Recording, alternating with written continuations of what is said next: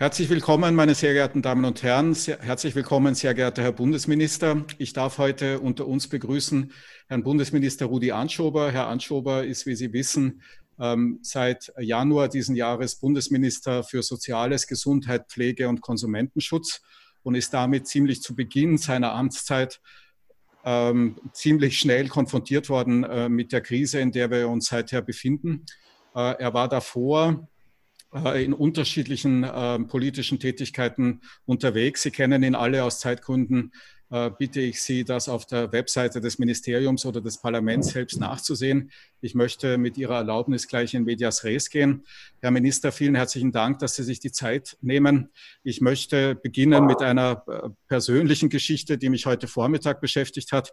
Mein Sohn ist vor wenigen Wochen 16 Jahre alt geworden und buchstäblich der ersten politischen Aktivitäten, die er gesetzt hat, war, dass er heute das Klimavolksbegehren unterschreiben gehen wollte. Und weil er das eben noch nie gemacht hat, ist er mit mir gemeinsam dahin gegangen und war konfrontiert mit einer Situation, wo ihm gezählte 8 Personen gegenüber saßen, hinter einer Plexiglasscheibe, die dort die Unterschriften entgegennehmen wollten und sollten, allesamt ohne Maske.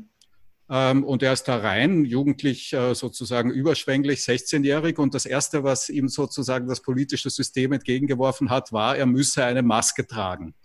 Er hat dann eine Maske natürlich mitgehabt und die hat er auch gleich aufgesetzt. Und ich habe jetzt in Vorbereitung dieses Gesprächs versucht herauszubekommen, ob das eigentlich richtig ist, dass er eine Maske hätte tragen müssen. Ist es denn richtig? Andreas.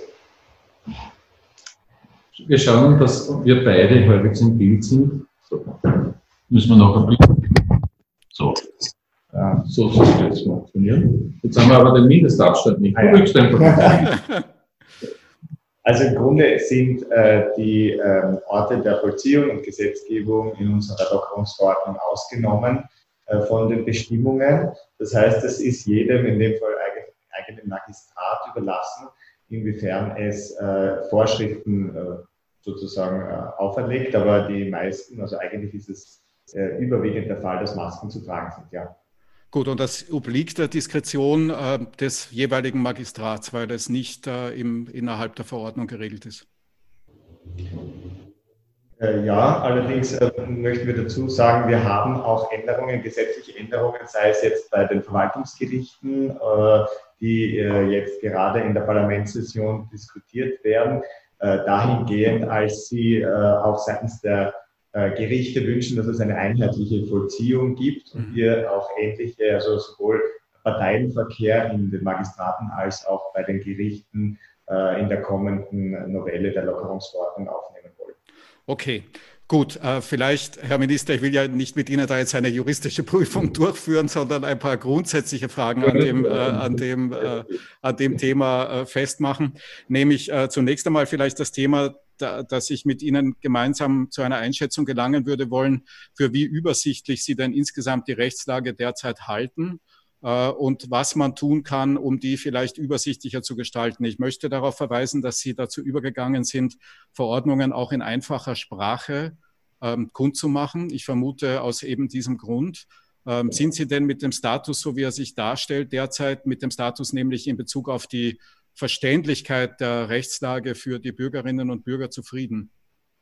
Also ich halte das generell für ein Problem und generell für ein großes Thema, dass Gesetze so dargestellt werden müssen, dass sie auch verständlich sind für jene, die sie zu befolgen haben. Und da haben wir in Österreich, und ich glaube nicht nur in Österreich, aber das ist gleichgültig, glaube ich, doch noch einiges zu tun. Und einer unserer ersten Schritte war eben jetzt, daraus die Konsequenz zu ziehen und zu sagen, wir lassen quasi in Zukunft ab sofort jede Lockerungsverordnung, jede Verordnung in diesem Bereich übersetzen auf einfache Sprache, damit es nachvollziehbar und verständlich ist. Und dazu gibt es immer auch eine verkürzte, zusammengefasste grafische Darstellung, die sozusagen die Zusammenhänge ganz einfach darstellen soll. Mund-Nasenschutz, wo brauche ich ihn, wo brauche ich ihn nicht mehr. Der Mindestabstand gilt generell oder beziehungsweise wo gibt es einzelne Ausnahmen. Das heißt, möglichst vereinfachen und runterbrechen. Das muss das Ziel sein und ich habe mir generell vorgenommen, dass wir da einen Diskurs führen wollen, wie wir das generell verankern können, dieses Verständlichmachen dessen, was unsere Spielregeln, unsere Rahmenbedingungen der Gesellschaft sind. Ich verstehe das als ersten Schritt in die Richtung. Gut, ich vermute, dass allerdings die Verständlichkeitsproblematik nicht nur wegen der Sprache ein Problem ist, sondern auch einfach wegen der schieren Geschwindigkeit, in der hier die Rechtslage sich ständig ändert, sowie auch die unterschiedlichen gesetzlichen Instrumente oder rechtlichen Instrumente, die herangezogen wurden und werden, Gesetze, Verordnungen, Erlässe. Gibt es in dieser Richtung auch Versuche, wieder mehr Ruhe ins System zu bringen? Die Ruhe im System wird ab Sommer beginnen, weil wir noch vorhaben, dass wir eine Lockerung durchführen in ein paar Bereichen, wo es einfach Begnadigungen braucht aus unserer Sicht und weil das die epidemiologische Situation auch hergibt im Augenblick, dass es aber dann für längere Zeit hindurch eine Stabilität geben sollte. Gut. Und vielleicht noch einen Satz noch darauf hingewiesen, am Beginn war es tatsächlich ein Wettlauf mit der Zeit, weil, wie Sie wissen, ist das Reagieren auf eine Pandemie ganz stark vom Zeitfaktor abhängig. Das heißt, die richtigen Maßnahmen zum richtigen Zeitpunkt zu setzen. Und da habe ich sehr eindrucksvoll gefunden, die Modellierungsberechnungen von Niki Popper und seinem Team, die de facto besagt haben, eine Woche Unterschied, eine Woche später, die großen Maßnahmen zu setzen, hätte bedeutet, dass es eine bis zu Vervierfachung der Infektionsfälle in Österreich gegeben hat.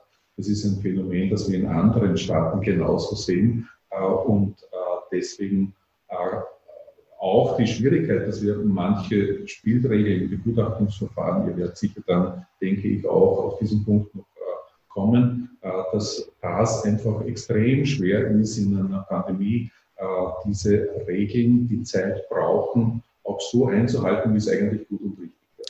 Ja, nun war es ja so, dass am Anfang ganz sicher erhebliche Eile geboten war und auch in erheblicher Eile agiert wurde. Inzwischen ist aber seit dem Lockdown mehr als 3 Monate vorbeigegangen und zumindest an der grundsätzlichen Form der Regulierung, nämlich recht viele Gesetze über das Instrument des Initiativantrags im Parlament einzubringen. Inzwischen halten wir, wenn ich nichts übersehen habe, allein bei 22 Covid-19-Gesetzen. Dann dazu recht zeitnah und schnell dazu parallel Ausführungsverordnungen und auch noch Erlässe zu erlassen, hat sich ja nichts Grundsätzliches geändert. Nicht? Also insbesondere das Instrument des Initiativantrags ist weiterhin in Verwendung. Ich habe ehrlich gesagt vor der Covid-19-Krise nicht gedacht, dass man so systematisch auf Initiativanträge irgendwann einmal würde zurückgreifen können. Wie beurteilen Sie das denn?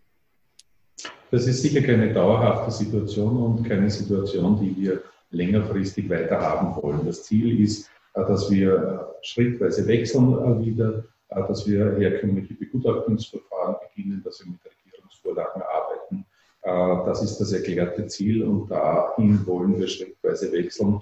Man darf nicht übersehen, der Zeitdruck ist jetzt teilweise auch gegeben gewesen, weil es um unterschiedlichste Fragen geht, die einen extrem großen Zeitdruck hervorrufen, könnten wir ins Detail dann gehen. Aber das Ziel, das erklärte politische Ziel ist, zu wechseln wieder in einen Arbeitsprozess, der auch eine bessere Einbindung von unterschiedlichen beteiligten Gruppen ermöglicht, Begutachtungsmöglichkeiten ermöglicht, auch mehr Intensität der Bearbeitung durch das Parlament ermöglicht. Also das ist das erklärte Ziel. Ja. Sie haben jetzt den Herrn Popper schon erwähnt, der, soweit ich das von außen beobachtet habe, eine wichtige Rolle gespielt hat bei der Beratung der politischen Stakeholder und auch beim Design der Maßnahmen. Von wem werden Sie denn aktuell beraten? Wie verhält sich Ihre Beratungsgruppe zu anderen Beratungsgruppen anderer Mitglieder der Bundesregierung? Wer entscheidet darüber und so weiter? Also da steht ja, wie Sie wissen, eine Vielzahl an Fragen dahinter. Vielleicht wollen Sie mit uns gemeinsam teilen, wie da Ihre Ansicht dazu prinzipiell mal ist und dann vielleicht auch konkreter zu den einzelnen Gremien. Die einzelnen Gremien vielleicht vorab einmal dargestellt, weil ich glaube, das wissen viel zu wenige in Österreich, wie die Struktur der Arbeit ist. Wir haben einerseits diesen sogenannten Krisenstab des Innenministeriums, in dem unterschiedliche Ministerien zusammenarbeiten, der SKKN. In dem gibt es die laufende Krisenbearbeitung unter Anführungszeichen, auch Koordination. Da ist vom Bundeskanzleramt bis zum Gesundheitsministerium Vertreter und Vertreterinnen drinnen. Das ist quasi die Routineantwort auf eine Krisensituation und ist so verankert. Das ist der eine Bereich, der fachliche Bereich, was die Facharbeit im Bereich einer Pandemie betrifft, ist natürlich hauptsächlich im Gesundheitsministerium zu Hause.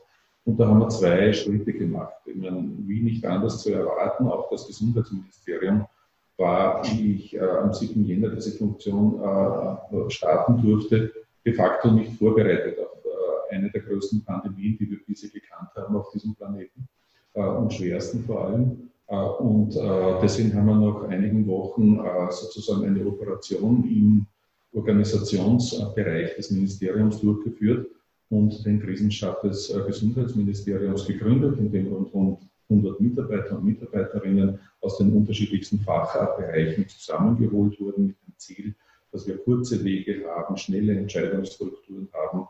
Das heißt, dass man aus einer, wie soll ich denn sagen, einer herkömmlichen Ministerienstruktur, die doch etwas zeitintensiver ist, dass man da schneller wird. Und der Fachbereich zusätzlich von außen ist der sogenannte Expertenbeirat, in dem derzeit 17 Fachexpertinnen und Fachexperten beratend tätig sind.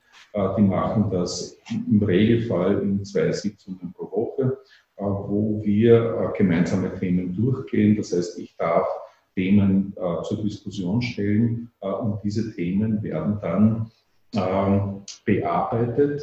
Ein Beispiel, mittendrin hatten wir zum Beispiel die Diskussion, macht ein Mund-Nasenschutz Sinn aus virologischer Sicht, aus medizinischer Sicht, auch aus psychologischer Sicht etc. etc.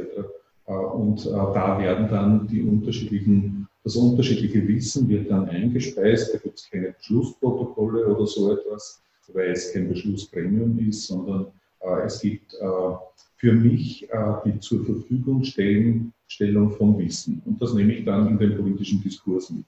Und der politische Diskurs und Entscheidungsprozess läuft dann innerhalb der Bundesregierung auf Basis von Know-how, das die einzelnen Regierungsmitglieder mitnehmen in diesen Arbeitsprozess. Dazu kommt ganz, ganz stark, habe ich mir auch angewöhnt, das Know-how von internationalen Organisationen mit einzubringen. Das heißt bei uns natürlich die Weltgesundheitsorganisation und ECDC, die Europäische Gesundheitsbehörde, Kontrollbehörde, die vieles an Know-how mit eingebracht hat, gerade in der heißen Phase.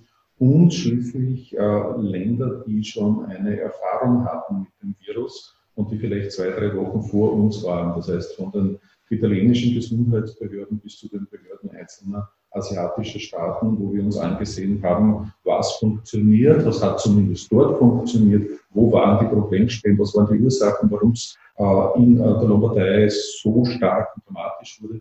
Und das alles ist sozusagen eingeflossen in den Entscheidungsfindungsprozess. Aber Sie haben recht, das, was Sie angedeutet haben, es hat sehr unterschiedliche Einschätzungen auch gegeben von unterschiedlichen Beratungsbereichen.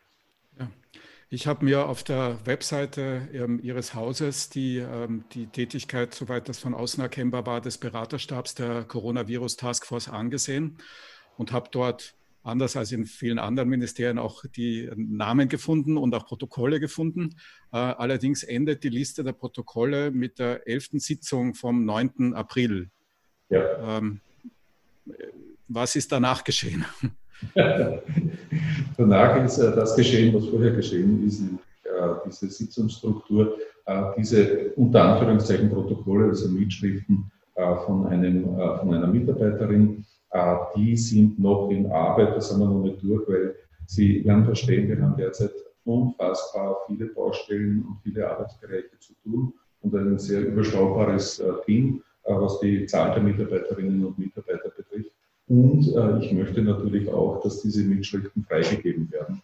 Das heißt, dass sich jene Menschen, die zitiert werden, zum Beispiel grundsätzlich identifizieren können und sagen, ja, ich werde da richtig wiedergegeben. Also die sind in Arbeit und werden Stück für Stück, Datum für Datum jetzt eingespeist und genauso freigeschalten und transparent gemacht. Ja, jetzt ist aber, also es sind, glaube ich, zwei Dinge, die mir besonders bemerkenswert erschienen bei dieser Dokumentation. Das eine ist mal, dass man, wenn man die Namen und die fachliche Herkunft dieser Beraterinnen und Berater sieht, natürlich wie in jeder anderen Gruppe von Menschen bestimmte Kompetenzen versammelt sieht und andere nicht so stark betont sieht und das natürlich Auswirkungen hat auf die Richtung der Empfehlungen.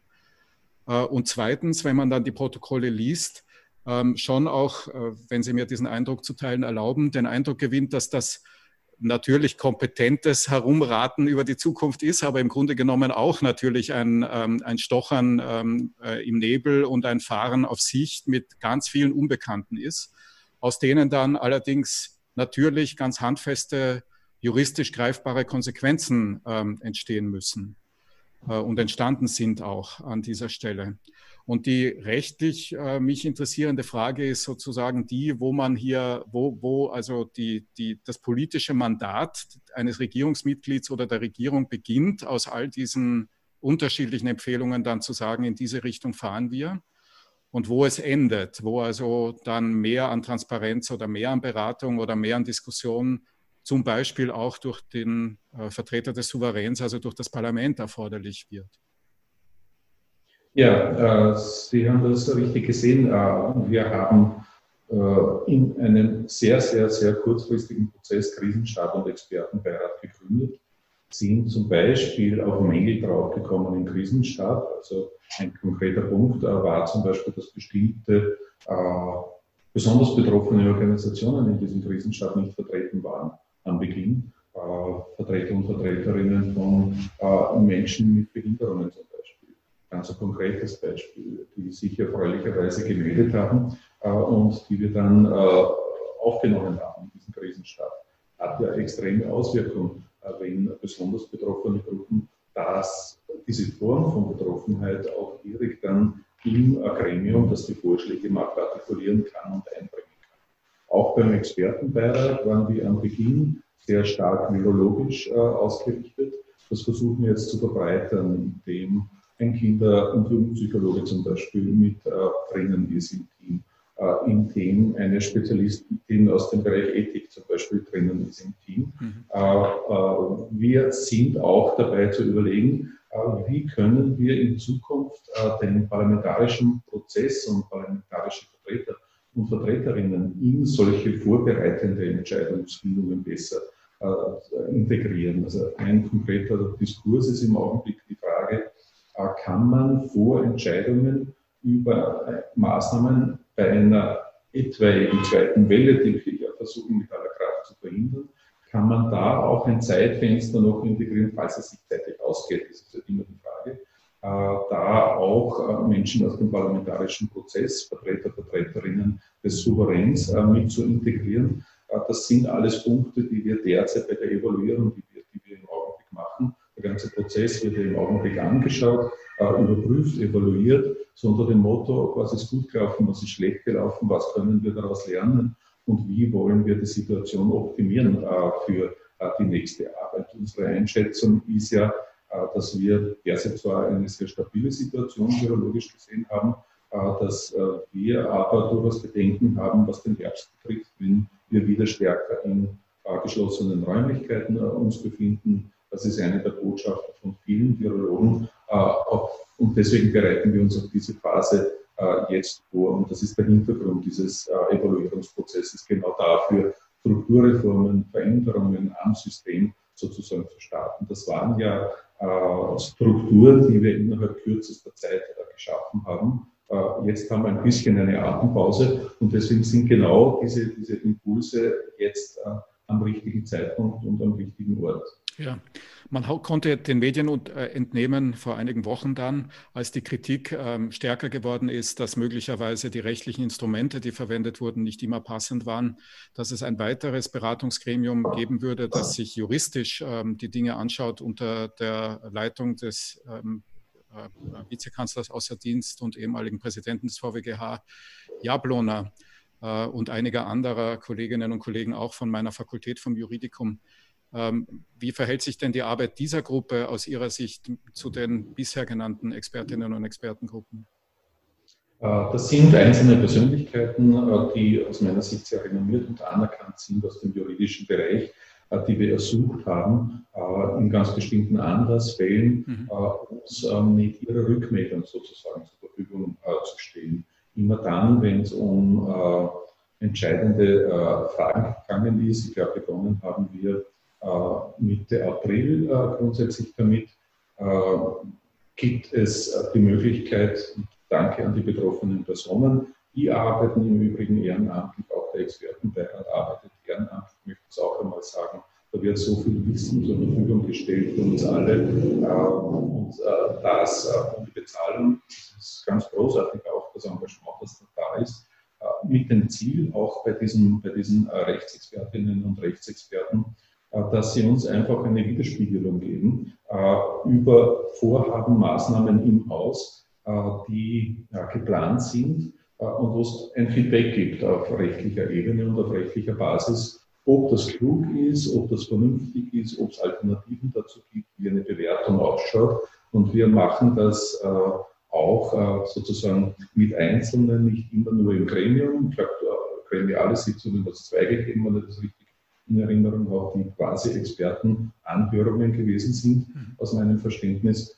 Und jetzt nehmen wir diese Reihe von engagierten Juristinnen und Juristen sozusagen her und kontaktieren sie von Zeit zu Zeit, wenn es grundsätzliche Fragen gibt. Denn eines der Themen ist natürlich, dass du in einem derartigen schnellen Prozess auch in einem gewissen Sinn im Prozess gefangen bist und den Blick von außen nicht mehr hast. Und der natürlich wahnsinnig bereichernd ist in der Situation. Und das war eigentlich der Hintergrund der Überlegung. Ja, wenn Sie jetzt persönlich Bilanz ziehen wollten nach 3 Monaten Krisengesetzgebung und Krisennormierung oder Normierung zur Bewältigung der Krise, ist denn Ihr Gesamtbefund der, dass man im Großen und Ganzen juristisch gesehen keine gröberen Fehler gemacht hat? Oder gibt es Dinge, die Sie retrospektiv betrachtet anders gemacht hätten? Naja, das eine sind sozusagen die Ergebnisse. Bei den Ergebnissen, was das Engagement zur Eingrenzung der Pandemie betrifft, waren wir bisher eigentlich recht erfolgreich. Das wird auch international bestätigt. Das zeigen auch unsere ersten Evaluierungsmaßnahmen, dass die Maßnahmen grundsätzlich in die richtige Stoßrichtung gegangen sind und vor allem, und das ist ganz entscheidend, ich habe es ja schon gesagt, zum richtigen Zeitpunkt gesetzt wurden und vor allem, dass die Bevölkerung mitgegangen ist. Das ist ja das Entscheidende in Wirklichkeit, was passiert ist und was gelungen ist, dass ein Risikobewusstsein entstanden ist und deswegen diese Grundelemente unserer Arbeit, nämlich die Hygienemaßnahmen auf der einen Seite und dieser sogenannte soziale Mindestabstand, den ich eigentlich lieber räumlicher Abstand bezeichnen würde, weil es geht ja nicht um den sozialen Abstand, es ist eigentlich das Gegenteil passiert. Es ist unglaublich viel Verantwortungsbewusstsein und Solidarität geschehen in diesem Land, den anderen mitzuschützen, auch deswegen, damit man sich selbst schützt. Dieser Grundgedanke, dass wir da ja vereint sind in einem Team, gemeinsam in einem Boot sitzen, das hat sich ja durchgesetzt und das ist das Gegenteil einer sozialen Distanzierung. Von daher ist das immer von der Sprache her ein bisschen ein Problem. Aber gleichgültig wichtig ist, grundsätzlich hat das gewirkt. Das zeigen die Modellierungen, das zeigen die internationalen Untersuchungen, die uns vorliegen und das zeigen vor allem die Statistiken, was die Auslastungen der Spitalsbetten betrifft, der Intensivstationen und ja, am Ende des Tages auch die Frage, wie viele Menschen haben das Leben verloren in der Situation. Natürlich ist das der letzte Indikator. Das Zweite ist die Frage, mit welchen rechtlichen Maßnahmen haben wir das realisiert. Da haben wir schon auch bei den Expertenanhörungen die eine oder andere Rückmeldung gemacht, die kritisch war.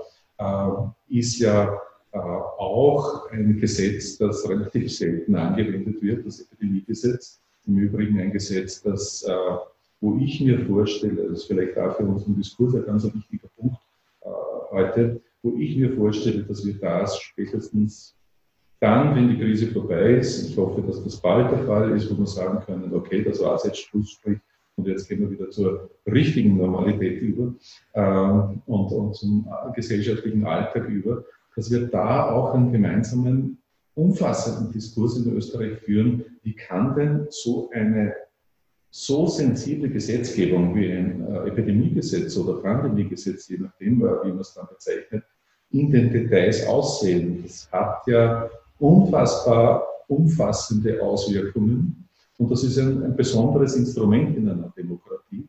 Und da jetzt auf Basis unserer Erfahrungen einen Evaluierungsprozess und Novellierungsprozess für das Epidemiegesetz zu realisieren, das, wie Sie wissen, ja auf, wie soll ich denn sagen, doch durchaus betagten Beinen steht in seiner Urfassung, den jetzt gemeinsam durchzuführen und dafür einen breiten gesellschaftlichen Diskurs auch zu starten, das hielt ich für extrem spannend und wichtig. Müssen wir uns anschauen, vielleicht gibt es da auch bei Ihnen, bei euch Vorstellungen, wie das laufen kann. Das Epidemiegesetz ist einerseits für uns eine große Hilfe gewesen, Punkt 1, aber es ist für eine Pandemie nicht überall geeignet und es legt halt sehr klare Vorgangsweisen vor, was die Umsetzungsmöglichkeiten betrifft. Die haben unsere Juristen und Juristinnen, da bin ich zutiefst überzeugt davon, mit einem extremen Zeitdruck bestmöglich versucht umzusetzen, aus bestem Wissen und Gewissen versucht umzusetzen. Am Ende des Tages wird, wie immer in einem Rechtsstaat, das Höchstgericht darüber entscheiden, ob das so gerechtfertigt war in allen Bereichen und in allen Details. Ich bin da durchaus guten Mutes, dass das okay war. Mhm. Gut, vielleicht noch ein bisschen was zu dieser Schnittstelle zwischen Sein und Sollen, wie man das fast keynesianisch nennen könnte. Also wenn man die diversen Dokumente auf Ihrer Website und auch sonst im Netz liest, dann geht natürlich jede dieser Maßnahmen, die in den Verordnungen enthalten ist, von bestimmten Annahmen über die Auswirkung der Maßnahme auf die Entwicklung der Epidemie aus. Also da gibt es sozusagen eine Annahme über die Welt des Seins und daraus ergibt sich dann eine Schlussfolgerung auf das Sollen. Eine dieser Annahmen ist zum Beispiel, dass der räumliche Abstand in einem Raum Auswirkungen auf die Wahrscheinlichkeit der Infektion hat. Jetzt bin ich genauso wie 8 Millionen andere Österreicher in den letzten Monaten zum Hobby-Virologen geworden, bin aber natürlich keiner, ja, und muss diese Annahme über die Welt insoweit zur Kenntnis nehmen. Aber sie ist natürlich nur insoweit richtig, als die Expertinnen und Experten, die diese Annahmen nahelegen, wissen, wovon sie reden, was wiederum für den Souverän oder für die Bevölkerung relativ schwierig zu beurteilen ist. Ich habe ein sehr interessantes Buch in den letzten Wochen gelesen über die Grippeepidemie 1918 und über die Reaktion unterschiedlicher Staaten auf die Grippeepidemie 1918, eine historische Aufarbeitung. Und da kann man ganz ähnliche Beobachtungen machen, nämlich, dass eben unterschiedliche Annahmen über die Welt getroffen wurden, die dann zu sehr unterschiedlichen normativen Schlussfolgerungen geführt haben. Heute und gestern haben wir alle gelesen, dass es wieder Infektionsgeschehen gibt, die in Österreich jetzt zu Clusterbildungen geführt haben, die sicher Anlass geben, über einige dieser Annahmen über die Welt wieder nachzudenken, denke ich. Ja, wir alle sind zunehmend, Sie und ich, wir alle sind ständig jetzt wieder in Sitzungen, wo Menschen sitzen mit oder ohne Maske und wo wir alle irgendwie hoffen, dass das schon stimmt, dass man sich nicht ansteckt. Ja, vielleicht stimmt es aber ja auch nicht. Ja. Und wahrscheinlich wissen es weder Sie noch ich, ja, und viele der Virologen, die uns umgeben, auch nicht. Aber wie gestaltet man in einem Rechtsstaat dann diese Schnittstelle zwischen Sein und Sollen? Ja, das ist in der Kürze der Zeit natürlich wahnsinnig schwierig. Vor allem bei einem neuen Virus, über den wir im Jänner ja de facto nichts gewusst haben, im Februar wenig gewusst haben, im März auch noch wenig gewusst haben. Und jetzt haben wir auch noch viele Fragezeichen, die da sind. Das heißt, evidenzbasierte Politik zu machen und Rechtsgebung und Gesetzesgebung zu machen, ist in einer derartigen Situation natürlich schwierig. Ja? Beispiele wieder, ich war zuerst beim Mund-Nasenschutz bei irgendeinem Thema konkret, da hat sich die Einschätzung der Fachwelt innerhalb von ganz wenigen Wochen diametral verändert. Also wir haben im März noch die Situation gehabt, dass die meisten Organisationen und Fachexperten international und Fachexpertinnen international gesagt haben, wenig Wirkung, nicht wirklich empfehlenswert, und innerhalb weniger Wochen hat sich das gedreht. Das heißt, das ist für Entscheidungsfindungen dann wahnsinnig schwierig, wenn du noch dabei den Zeitdruck hast und weißt, dass es oft Tage sind, die dafür entscheidend sind, ob es ausreicht, die Maßnahmen zu setzen und ob die rechtzeitig gesetzt werden oder ob das zu spät ist. Was man jetzt am ehesten, glaube ich, machen kann, das ist, wir haben versucht, das immer auf Basis dieses Expertenwissens, das uns zur Verfügung gestanden ist oder zur Verfügung gestellt wurde, so zu realisieren. Zeigt sich ja auch, dass die meisten EU-Mitgliedstaaten in eine durchaus vergleichbare ähnliche Richtung bei den grundsätzlichen Maßnahmen gegangen sind, auch bei der Art und Weise, wie die Umsetzung stattgefunden hat. Und deswegen dieser wichtige Diskurs, den wir heute führen, ja in allen EU-Staaten oder in fast allen derzeit ein Thema ist, größer oder kleiner. Ganz, ganz wichtig. Im Übrigen, ich würde mir da auch, was die Frage von Standards betrifft, mehr Europa wünschen und auch mehr gemeinsame europäische Evaluierung des Prozesses, der da stattgefunden hat. Auch das wäre vielleicht rechtspolitisch ganz ein spannendes Thema, ein spannender Punkt für uns alle. Das ist das eine. Und das andere ist, dass wir jetzt die Chance haben, sozusagen mit ein bisschen mehr Zeit zurückzusehen und uns den Prozess evaluierend, überprüfenderweise anzusehen. Und dann merken wir schon, dass noch deutliche Lücken auch in unserem Wissen da sind, in bestimmten Bereichen. Und wir wissen zum Beispiel relativ wenig über die sogenannten Superspreader.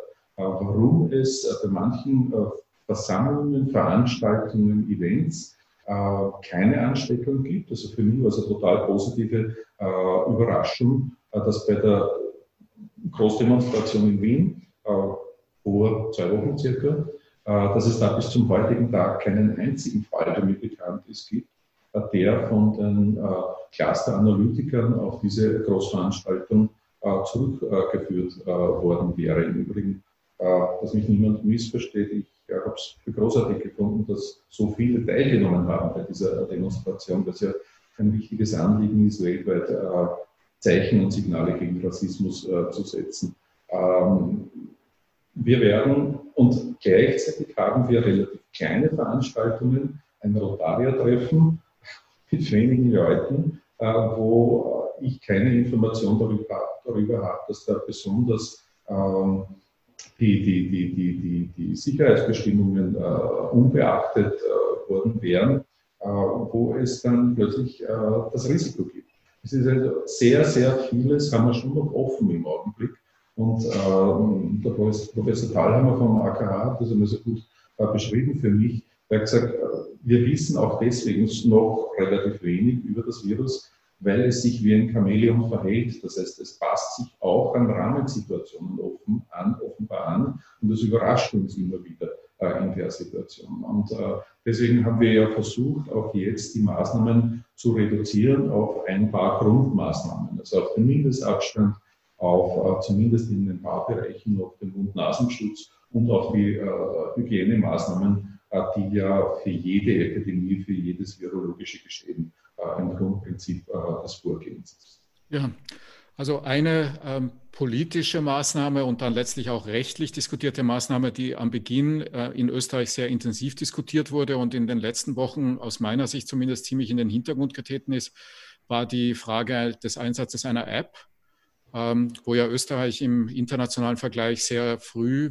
mit dieser Roten Kreuz-App eine Lösung auf dem Markt hatte. Und von Beginn an, Sie haben das und auch das Rote Kreuz hat das, sehr stark auf den freiwilligen Einsatz dieser App gesetzt hat.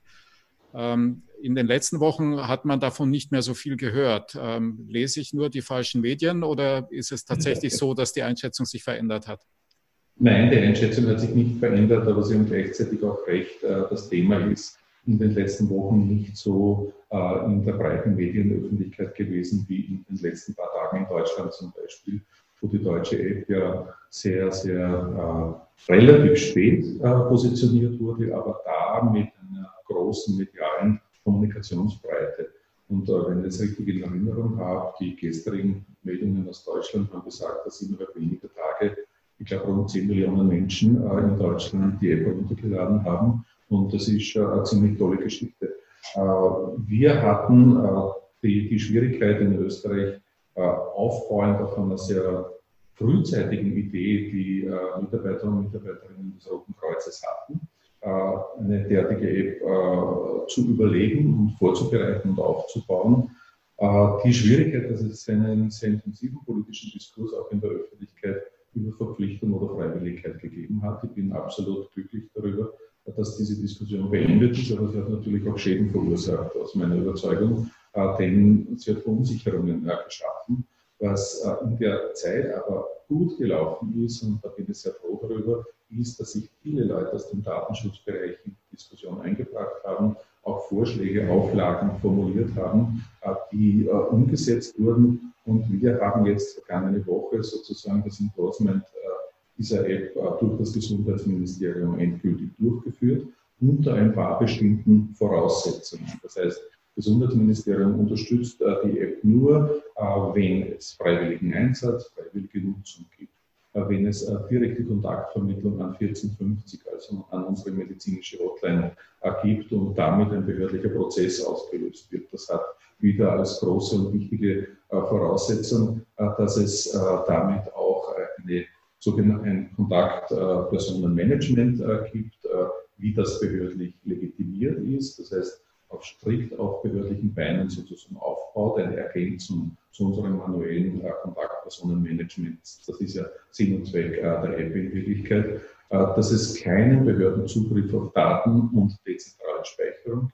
Ganz wichtig, dass wir das als Grundbedingung verankert haben, dass Datenspeicherung, Datenverarbeitung und Datensicherung durch Organisationen, die vollinhaltlich dem österreichischen bzw. europäischen Recht unterworfen sind, durchgeführt wird. Auch ein sehr wichtiger Punkt, auch von den Datenschützern immer wieder zu Recht kommuniziert und eingefordert, dass die Datenlöschung innerhalb einer angemessenen Frist und wenn auch von User gewünscht, erforderlich ist und notwendig ist, dass es eine Vorbeugung von Missbrauch durch einen Verifizierungsprozess gibt. Das ist noch in Arbeit, das ist der einzige Punkt, der noch nicht abgeschlossen ist.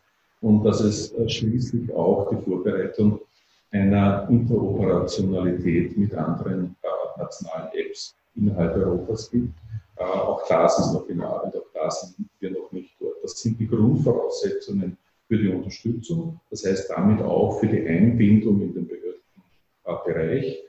Und nur so hat die Rotkreuz-App damit einen Anwendungszweck und einen Anwendungssinn, wenn diese Punkte des Endorsements, diese Grundvoraussetzungen eingehalten werden. Wir haben damit de facto eine Verpflichtung, eine Bedingung, die im Übrigen vom Roten Kreuz auch angestrebt wurde, so geschaffen, die man auch jederzeit, wenn es in eine falsche Richtung laufen würde, zum Beispiel wenn sich warum auch immer jemand entscheiden würde, aus der freiwilligen App eine verpflichtende zu machen. Wenn sich das ändert, sind damit auch die Rahmenbedingungen der Kooperation mit der Gesundheitsbehörde beendet.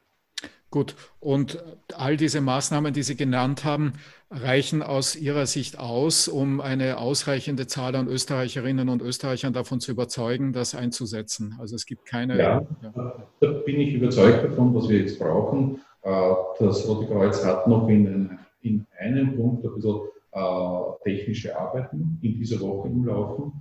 Das heißt, wir gehen davon aus, ich gehe davon aus, dass wir im Laufe der nächsten Woche soweit sein werden, dass es eine ausgereifte App ist, die auf einem ähnlichen technologischen Niveau steht wie die App in Deutschland, und dass wir dann in eine breitere Bewerbung gehen. Und ich möchte noch einen Punkt weitergehen. Das Ziel ist ja, und auch das war eigentlich eine recht faszinierende Idee, finde ich, des Roten Kreuzes, dass sich unterschiedlichste Organisationen aus dem gesellschaftlichen Leben Österreichs, zum Beispiel Gewerkschaft, zum Beispiel die andere Seite, die Wirtschaftskammer, zum Beispiel kirchliche Organisationen, zum Beispiel NGOs einbringen und de facto eine Plattform bilden, in die App eingebettet wird in Zukunft.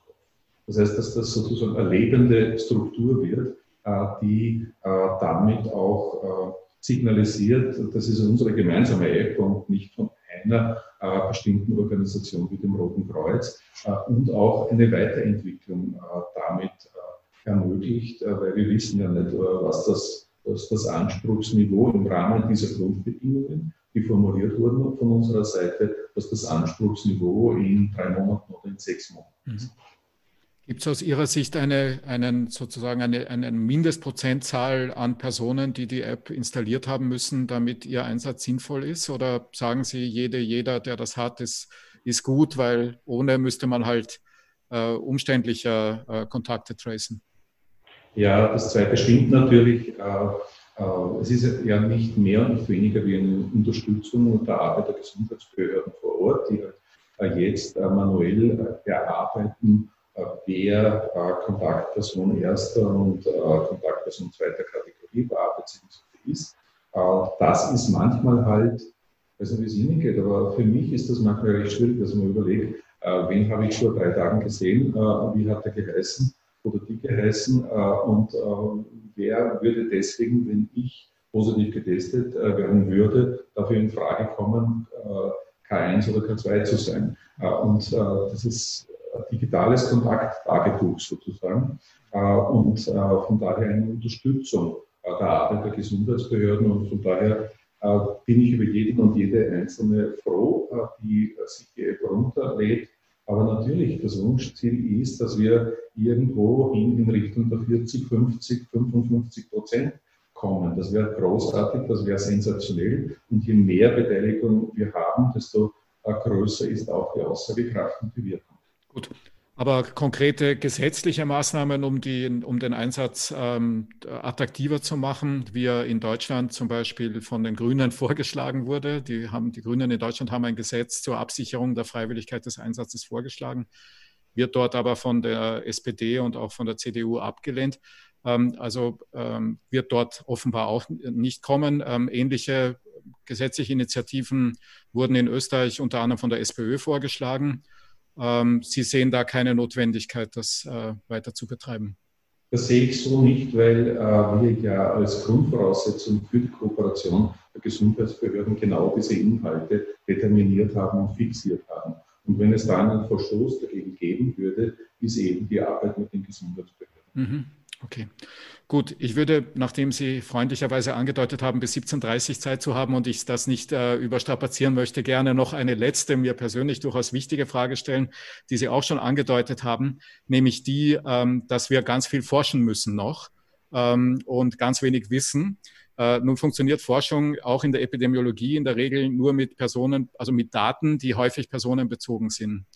Und die Frage, die wir, glaube ich, in der Corona-Zeit besonders intensiv jetzt wieder erleben, ist die, ob und wann und unter welchen Voraussetzungen medizinische Behandlungsdaten für Forschungszwecke in Österreich und in Europa weiterverwendet werden dürfen, sollen, müssen. Sind Sie mit der jetzigen Lage zufrieden und was würden Sie gerne geändert haben, wenn nicht? Ja, wir haben einerseits ein epidemiologisches Meldesystem in Österreich, das halt die Qualität hat, die ich übernommen habe. Und das hat Vorteile. Es werden da relativ rasch und gut die Daten der Gesundheitsbehörden eingespielt. Den direkten Datenverbund mit den Spitälern, mit den Krankenhäusern haben wir in dem Sinn nicht automatisiert. Da sind gewisse Schwächen da. Das ist ein Bereich, den wir uns anschauen werden, wie man sozusagen das EMS erweitern kann. Punkt 1. Punkt 2. Ich sehe dieses Spannungsfeld absolut, was Sie sagen. Das ist ein Riesenthema, auch für uns ein großes Problem.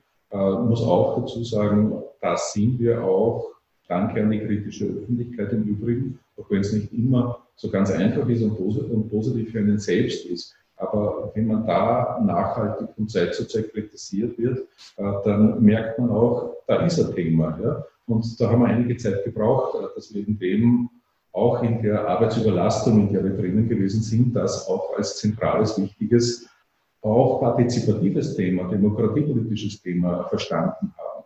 So wie manches. Also wir haben einen ziemlichen Lernprozess, kann ich wirklich behaupten, hinter uns gebracht in den letzten Monaten und der wird sich auch in den nächsten Monaten weiter fortsetzen. Was wir jetzt zustande gebracht haben, das ist, dass wir eine Covid-19-Datenplattform gestartet haben. Bei der Gesundheit Österreich ist die eingerichtet Und das soll sozusagen der Andockpunkt für wissenschaftliche Institutionen sein, um hier im Forschungsbereich einen direkten Zugang zu haben. Diese Datenplattform soll sozusagen die beiden Bereiche zusammenbringen. Einerseits den Personen- und Datenschutz auf der einen Seite und andererseits das sehr, sehr berechtigte und total für uns notwendige wissenschaftliche Forschungsinteresse. Gut. Herr Minister, was hätte ich Sie fragen sollen und habe ich nicht gefragt? Was wollen Sie einer Zielgruppe, die überwiegend aus jungen Studierenden, vor allem der Rechtswissenschaft besteht, gerne noch mitgeben, was ich hätte fragen sollen? Naja, das maße ich mir nicht an. Ich möchte mich eigentlich nur bedanken. Hochspannend, hochinteressant, auch für uns wieder ein Anlass, dass wir uns Themen stellen, die nicht unbedingt tagtäglich das Hauptthema und das Kernthema sind. Das ist ja die Chance von kritischer, demokratischer Kommunikation, dass es immer wieder eine Korrektur dadurch auch gibt, durch Hinweise, durch Information. Wir alle haben nirgendwo Pandemie gelernt, sozusagen. Wir haben nirgendwo gelernt, wie gehe ich mit so einer Megakrise um. Und deswegen ist das Wichtigste, dass wir uns gegenseitig befruchten durch Kritik, durch Hinweise, durch Vorschläge etc., damit wir besser werden und damit wir uns optimierter aufstellen in dem Bereich. Das Gespräch war für uns ein Punkt in die Richtung und ich kann nur anbieten, wenn es Ideen, wenn es Vorschläge gibt, wenn es Kritikpunkte gibt, nur her damit. Ich kann nicht sagen und garantieren, dass wir alles umsetzen, aber dass wir uns den Ideen stellen, dass wir uns kritischen Punkten stellen und das sehr ernst nehmen, das kann ich auf jeden Fall garantieren und versprechen. Vielen herzlichen Dank. Ich danke Ihnen herzlich für Ihre Zeit. Ich danke unseren Zuseherinnen und Zusehern und wünsche allen einen trotz allem schönen Abend. Herzlichen Dank. Dankeschön.